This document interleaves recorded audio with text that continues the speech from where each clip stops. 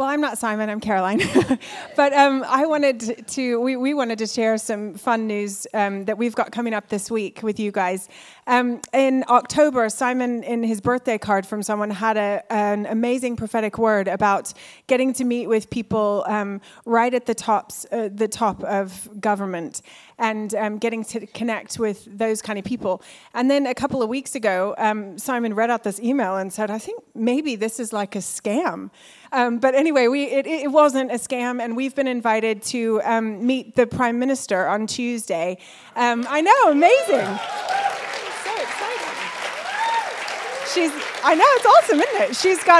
She's got a reception to celebrate Shrove Tuesday, and so I think we're probably going to go and have some pancakes with the Prime Minister. So that's really fun. And we've also we've been invited by our local MP to come to Parliament first and have tea with him.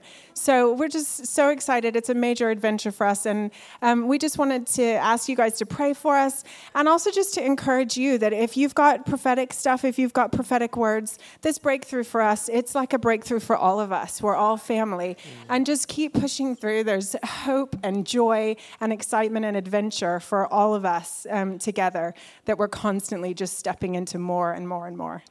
That's great. Well done, Caroline. Really good. Very good. Thank you, Caroline, for sharing that. And yeah, I thought it was like those, they get those emails of, there's someone who's got diamonds for you. I thought it was one of those. I was like, seriously? Thought someone wanted money. But no, it is a genuine, they just want us to go and eat, which is fantastic. I can do that. I'm qualified. Although I did do some research, and apparently, not much research on receptions at Number 10, but the Queen's events, which has her summer parties and stuff, the average guest eats 14 sandwiches, cakes, and ice creams, which made me realise somebody is counting. Somebody is counting. As I'm tucking into my pancake, I'm going to be thinking, somebody is counting how many of these I'm having, so I shall on average, 14 on average. That's frightening, isn't it? So, so thank you for your prayers, and who knows what God will open up in terms of opportunities for us as a community. It's a huge privilege to represent you guys in that. So, let us take a moment to thank Him. Father, we just thank you for not just that opportunity, but I know many others, the things that are happening with the project and many other businesses and things that our community are involved in. We just thank you, God, for doors that are opening. You promised us that you had called us to be a blessing to this nation and the nations, and we really are seeing that happening, and we just receive that from the local, from a homeless person we can help on the streets, to the having influence in government in this nation and others. We just thank you. It's a privilege, God. We recognize you are the Lord of the whole earth, and the earth is the Lord's and everything in it. And we want to serve you faithfully wherever you take us, wherever you lead us, whether it be small or whether it be great. We thank you that you are the same God and that you have the same love for each one of us on that journey. In your name, amen. Amen. Well, one of the most powerful pictures of family that I've kind of been aware of in my life, of family and community, is from the book, The Lord of the Rings, which many of you have seen the movies, some of you will have read the books, some of you will have started reading the books and given up. And the Lord of the Rings tells a story of a group of, the first book, The Fellowship of the Ring, tells a story of a kind of disparate group who are kind of called together for a particular journey, a particular task that they have to do. And it's kind of their relationship forged over many adventures is from being people who don't really like each other to those that are connected and committed and actually would lay down their lives for one another. It's a powerful picture, and kind of most exemplified by the relationship between Frodo and his rather slow but very faithful servant called Sam. And there's this one scene where Frodo realizes he's got to carry on the journey alone, and he says, Sam, I've got to carry on this journey on my own. And Sam says to him, you will go on your own, Mr. Frodo, and I'm going with you, which is just a rather good impression, I felt. Most of my preparation for this Sunday went into that, and it's all downhill from here. And it's just a powerful picture, isn't it, of friendship and relationship that is committed to one another. Made more powerful when you realize that Tolkien, who wrote the stories, was an orphan himself.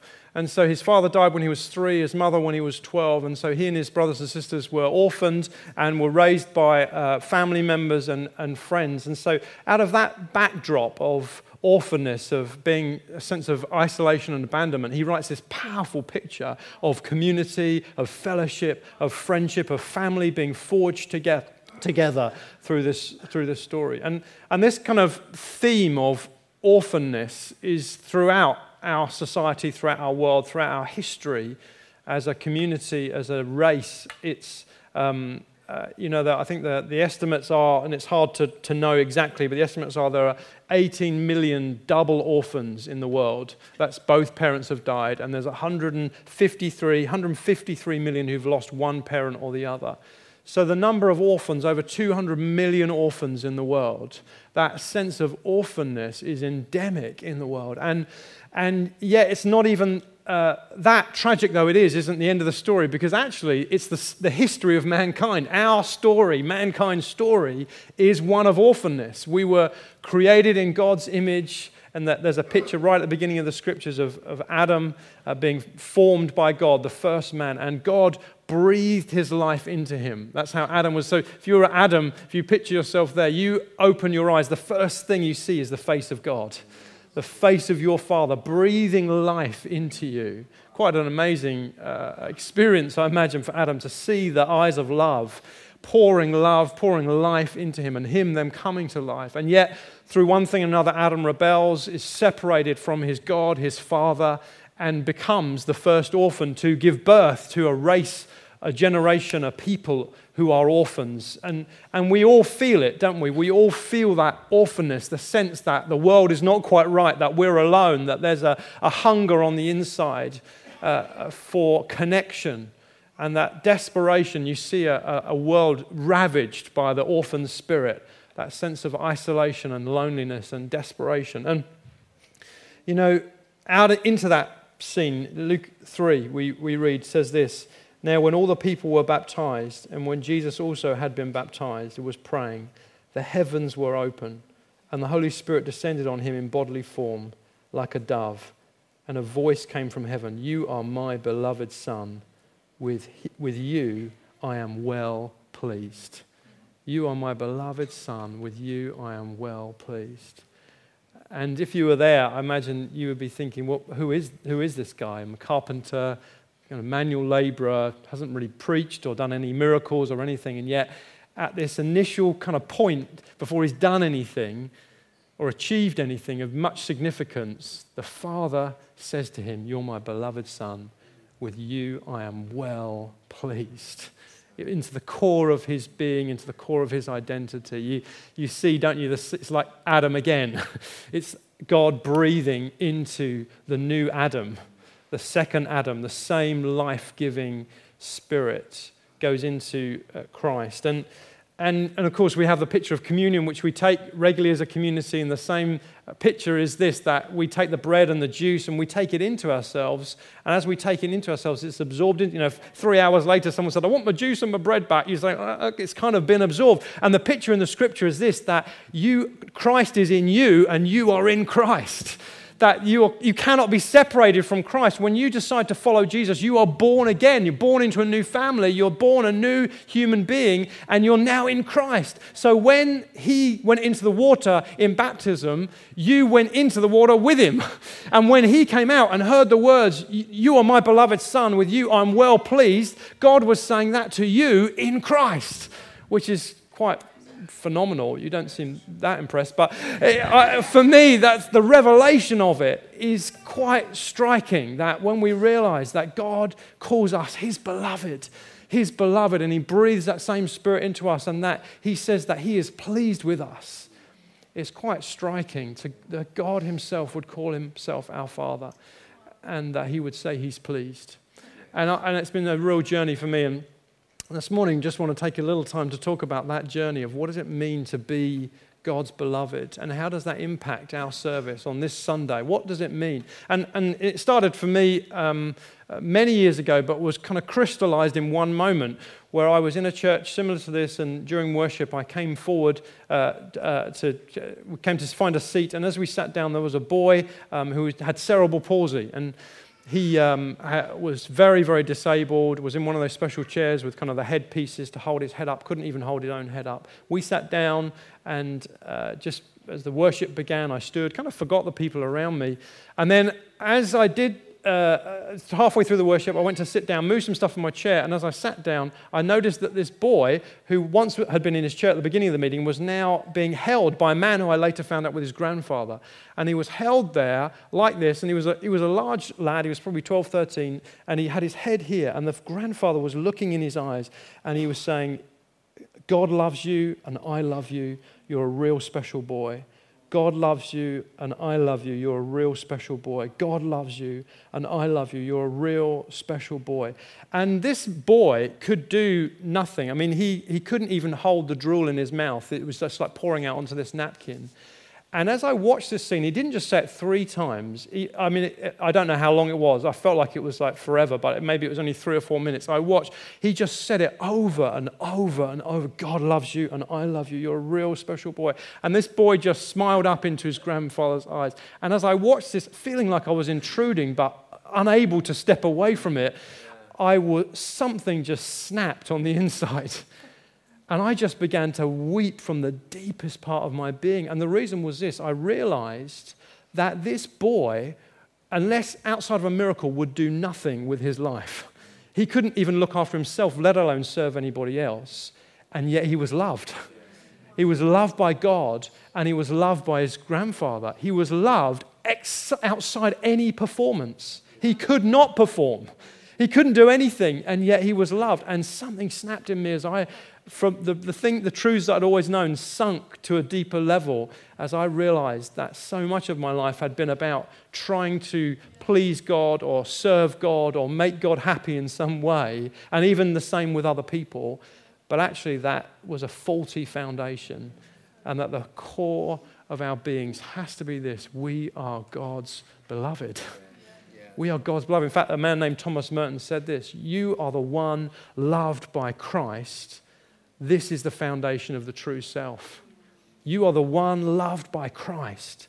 This is the foundation of the true self. Because, of course, the world, life, would teach us that we've got to add things to ourselves to make ourselves acceptable, to make ourselves pleasing to people around, to God, to others.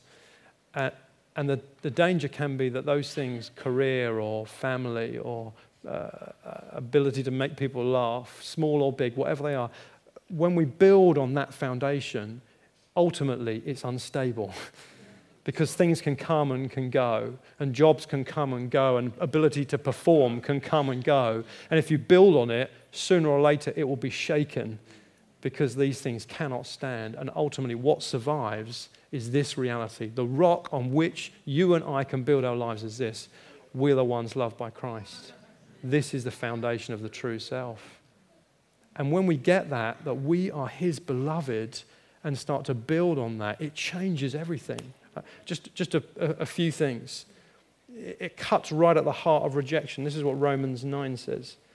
Even us, whom he has called, not from the Jews, also from the Gentiles, as indeed he says to Hosea, those who are not my people, I will call my people, and her who is not beloved, I will call beloved. There is a rejection, as Wendy spoke about last week, the fear of it, the rejection that will steal and rob our joy in our very lives, that's at the heart of the human condition, gets broken, gets severed, gets cut off when we realize that we're beloved, that God was the one who should have rejected us, who could have rejected us. We were not his people. We had rejected him. We were aliens to him. We were estranged from God, and he says, you who are not my beloved, I will call you my beloved.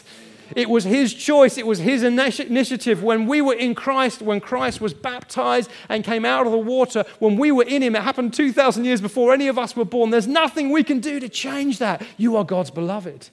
And the rejection you experience from the world around, the bullying, the harassment, whatever it is, and from whoever it is from, disappears in its power when we realize, no, I'm loved by God. Yes, that's right.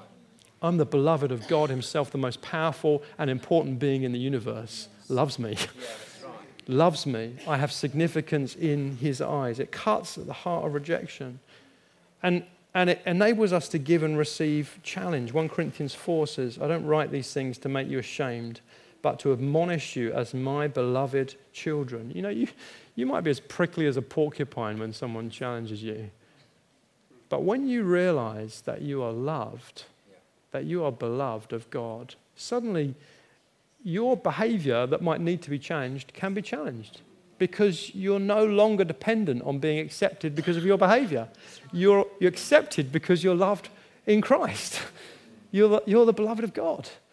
And so therefore, all those other things, the things that you do wrong and the things that others want to challenge you about, suddenly just fade away. And it cuts at the foundation of our freedom for sin. 1 Corinthians 10 says, God is faithful. He won't let you be tempted beyond your ability. With the temptation, he'll also provide the way of escape, that you might be able to endure it. Therefore, my beloved, flee from idolatry.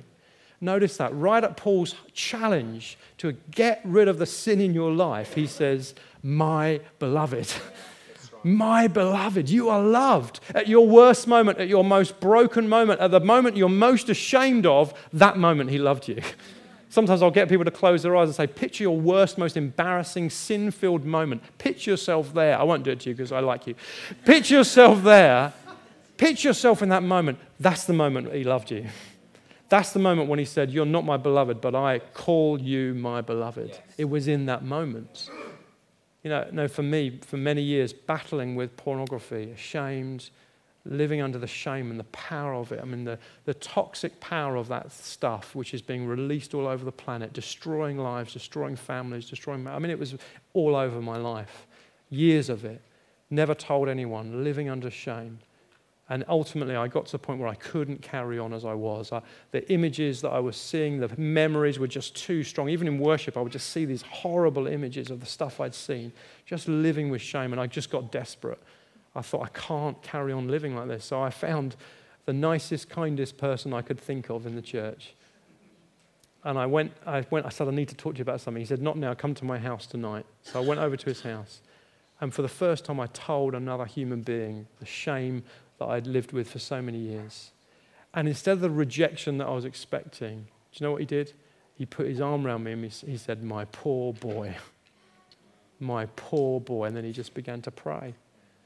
And it was God's kindness that leads us to repentance. God's kindness leads us to change. We expect rejection from him, but instead he says, my beloved, flee from sin. My beloved. He's not angry with us because we sin. He's angry with us because we're destroying ourselves. And we love the thing that we're destroying. And so that love, that anger that we feel, God is angry because I've sin. Well, he's angry because of the destruction sin brings about on the planet. But he wants you to run into his arms. It's not something that should cause us to flee from him. It's something that should cause us to flee from the sin that we're struggling with. God is calling us to it. It strengthens us when we're discouraged. 1 Corinthians 15. Therefore, my beloved brothers, be steadfast, be immovable, always abounding in the work of the Lord, knowing that in the Lord your labor is not in vain. Or when we're under trial, 1 Peter 4, beloved, don't be surprised at the fiery trial when it comes upon you to test you, as if something strange was happening to you. When we're discouraged, when you're at the end of yourself, when you think, has all of this been a waste of time? Remember, he says, my beloved, nothing is wasted in the Lord. Nothing is wasted in the Lord. In the Lord, your labor is not in vain. When you're facing the trial, when you feel like, has God abandoned me? Does God even know I'm going through this? Peter says, my beloved, the beloved of God, he has not forgotten you. Don't be surprised by the trials of this life. They don't demonstrate that God doesn't care. The fact that he's with you in the trials demonstrates that he does care. You are his beloved. And that even though our circumstances might not change, our identity has. There's a family in the church that bring a young girl to church. She comes from a fairly broken background. But through one thing or another, they bring her along. and I brought her for years. And I was chatting to her one Sunday, and just have seen her over the years kind of growing in God. She knew nothing, came from no experience, and just as the team have taught her faithfully, just amazing. I mean, one time I chatted, I said, "What did you do this morning?" She said, "Oh, we were praying for the sick this morning." I said, "Oh, was it fun?" She said, "It was the first time I've ever prayed for someone on my own." I said, "What happened?" She said, "Oh, they got healed." Can I go and pray? Can I go and play? I was like, "Oh, go on then." You see, her circumstances haven't changed, but her identity has changed. She's still in the same family, still in the facing the same challenges, but her identity has changed. And there's a story in the scriptures of a slave, a man called Onesimus, and Paul writes to his master. Onesimus fled his master for one reason or another, and then Paul led him to Christ, and he sends him back, and he writes this to his master, who he know: "You might have him back forever, no longer as a slave, but more than a slave. He's now a beloved brother." "Who am I?" said Thomas Merton. "I'm the one loved by Christ." This is the foundation of the true self. You are his beloved. And when that sinks into our hearts, into our spirits, it enables us to endure. It enables us to persevere. It enables us to grow. It enables us to change. It enables us to stand on a solid, rock-solid foundation that will not be moved. Let's just take a moment to just pray, shall we? Just to receive, and then we'll talk some more. Why don't we just stand together? You can sit them for a while.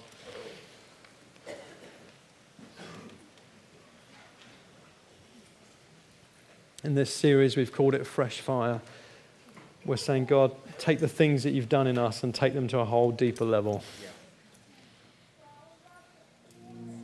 So come, Holy Spirit. Why don't you just put your hand on your heart? You might have done this before. This might be the first time. But just say with me, who am I? I am the one loved by Christ. This is the foundation of the true self. Who am I? I am the one loved by Christ. This is the foundation of the true self. Thank you, God.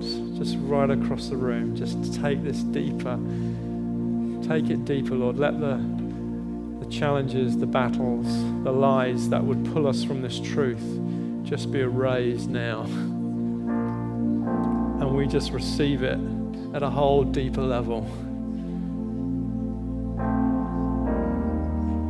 Thank you, God. In one sense, we're all like that cerebral palsy boy.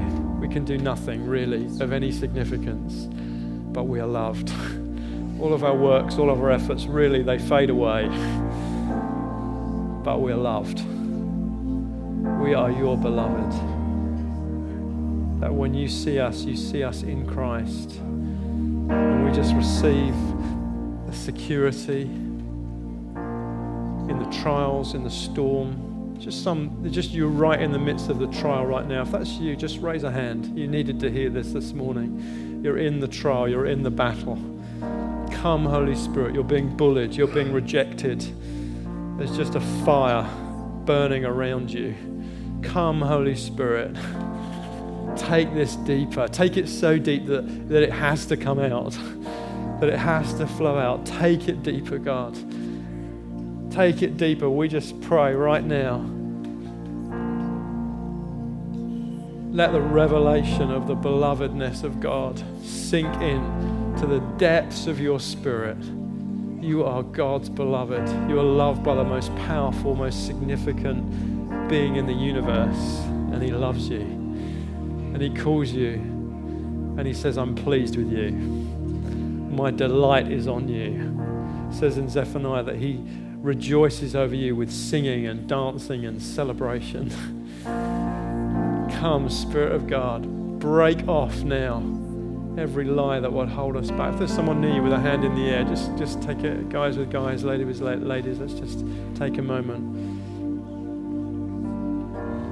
Perhaps you're battling with rejection. Perhaps you're struggling with an area of sin. Perhaps you're under trial in other ways. Perhaps you just have a background of a history of family that just feels orphaned. Just raise a hand if that's you. If you feel the power of the Spirit needs to come on me now. I'm hungry. Just raise your hand high. And we're just going to pray for one another. Come, Spirit of God, right across the room by your power in Jesus' name.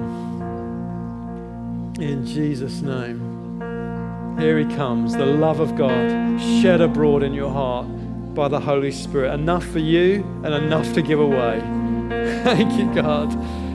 He loves you because he loves you, because he loves you, because he loves you. You are his beloved. Lord God, soak this right into our DNA. Soak this right into our spirits. That when we're cut and when we're hurt, when we're wounded, this is what would come out. This is what would flow out.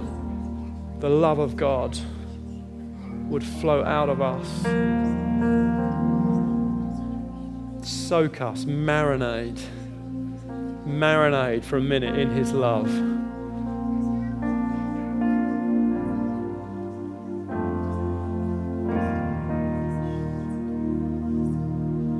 We just thank you, Father, for the spirit of revelation. This is not just information. This is the spirit of revelation that's falling right now across the room. The spirit of revelation of the love of God. Open our eyes to see it. Let us experience the width and the breadth and the depth and the height of the love of God. God, saturate us as a people with this. Take us deeper. Thank you, Father. Take us out of the shallows into the deep end of the love of God. Let the fast-flowing Spirit, river of your Spirit, catch us up, we pray. Thank you, God.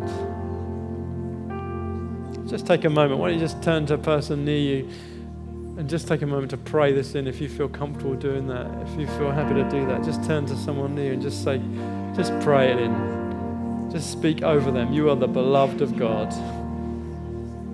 You are loved by God. This is the foundation of yourself. Nothing can be added or can be taken away from that reality. Wow.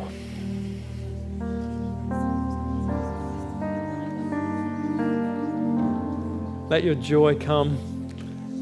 Let your life come. Let the rejection of years be washed off. If someone, even this week, you've been told, someone said to you, I hate you. Just raise a hand if that's you. Even this week, you were told that. Either, I think it's by text message. Someone texted you, they hate you. Just raise a hand if that's you. Just felt like God was wanting to break those words off of you.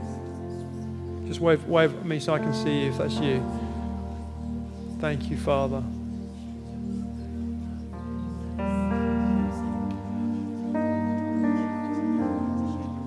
Someone else was told, you make me sick. Just the rejection that's swirling around people's lives is just tremendous. But the love of God, the belovedness of God comes to soak you and to fill you. Thank you, Father.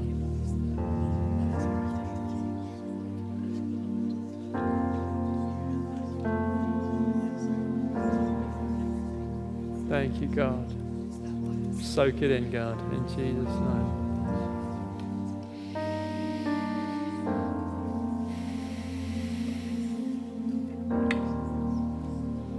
Amen. Amen. Why don't we just take our seats?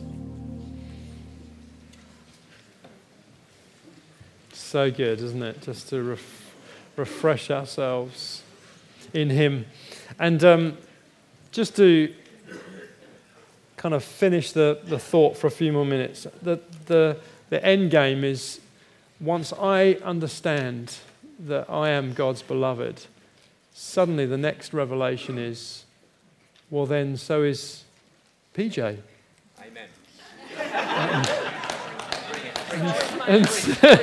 And Sue and Wendy and PK and Mel and Lisa and Alex, and suddenly the revelation starts to come, doesn't it? Well, if I am loved by God with my flaws and faults, I won't use you again, PJ, as an example, then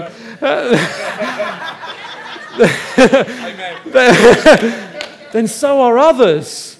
And if this love has found me, then maybe this love that's in me needs to find others. And if it is his kindness that led me to repentance, to change, then maybe instead of my harshness, it might be my kindness that leads others to the same place. This is what 1 Timothy 6 says, rather they must serve all the better, since those who benefit by their good service are believers and beloved. The revelation that I'm in Christ must be met with a revelation that so is all of my family. So is all of my family in Christ. And the love that God has for me, he has for them. And Ephesians 2 says, for we are God's workmanship, created in Christ Jesus to do God's good works, which God prepared in advance for us to do.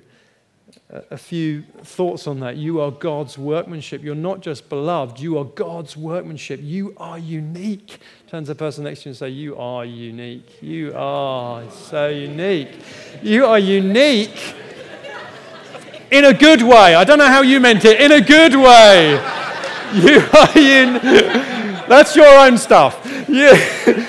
In a good way, you are unique. You know, the basic building block of you is DNA, and your DNA can connect to each other in 10 to the power of 2.4 billion different ways, which, if you were to write that number down with all the noughts, would be a 1 with 370,000 miles of noughts after it, even with a very small font.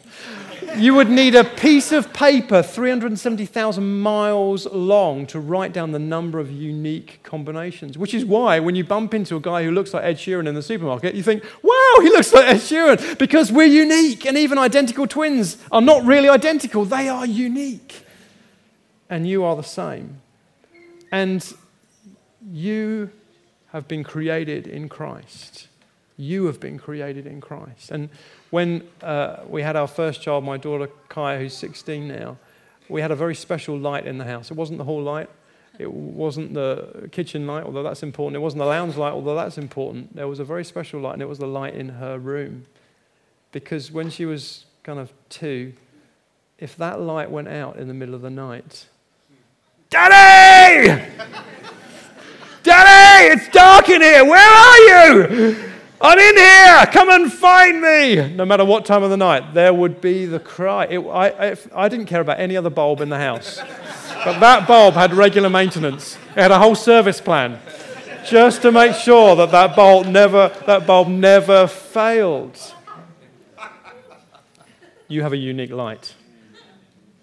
It might be small. It was the smallest light in our house. It might be small, but your light is in the darkness around you. Unless it shines, that darkness stays as dark. But when your light shines, it lights up the world around you. You are created uniquely. You're not just beloved. God himself formed you. And all of us have a part to play. All of us have a significance because we were created uniquely to blot out our little bit of darkness around us, to bring light to the lives of those around us. And you're created in Christ Jesus, Paul says, to do good works which God prepared for you. I remember one summer we had lunch with a family, it's numbers of years ago, and we went over there and they had a very disabled child, and we had lunch with them. And during the lunch we began to talk about what are your different gifts. And as we kind of went around the circle, I noticed that because he couldn't speak, the son, no one had asked him what his gifts were. And it got to that awkward point where I thought, do I ask? Would that be awkward? Because I don't know what he can do. I don't know what his gifts would be, and I just don't want an awkward moment. But then I thought, well, the Bible says everyone has a gift. Does everyone mean everyone, or does it not mean everyone? So I said, what's Luke's gift? And as quick as a flash, without even thinking, his mother said, oh, well, Luke has the gift of joy. She said, wherever he is, joy is in the room. People laugh, they smile, introverts become extroverts. He just brings life to the room. And she said, he's an evangelist, no question. He gathers people. She said, it's awkward. People feel like they know me, but I don't know them at all. Often I'll be out, there'll be a crowd of 4 or 5 around Luke. He just gathers people in. He is an evangelist, and he brings joy wherever he goes. And we took a time as a family just to pray for one another, to pray for our gifts, and to pray that Luke would be the evangelist that God had called him to be. I went home from that lunch powerfully impacted, because when God says everyone, he means everyone. He doesn't see with our eyes. He doesn't look with our eyes. He has given everyone a gift. You've been created. And it says you've been created to do good works. And that phrase, good works, actually means kindness and generosity. You've been created for kindness. You could paraphrase Ephesians 2 to read it as like this. You've been created in Christ Jesus to a lifestyle of generous and kind behavior. You've been made for that. And more than that, notice it says, again, going back to the theme we picked up at the beginning, you have been created in Christ, which means that he is in you and you are in him. And so when you serve like him. Jesus said, I didn't come to be served, but to serve. Give my life as a ransom for many. When we serve like Jesus, and it's as if we are serving Jesus. That's how powerful this truth is. I heard a story of a mother preparing lunch, and then during the lunch, her 2 boys, Ryan and Jack, were not very happy. And they both wanted the last slice of pizza. And so she decided it was time for a moral lesson. And she said, listen, if Jesus were here, boys, he would say, let my brother have the last piece of pizza. And Ryan quickly said, Jack, you play Jesus.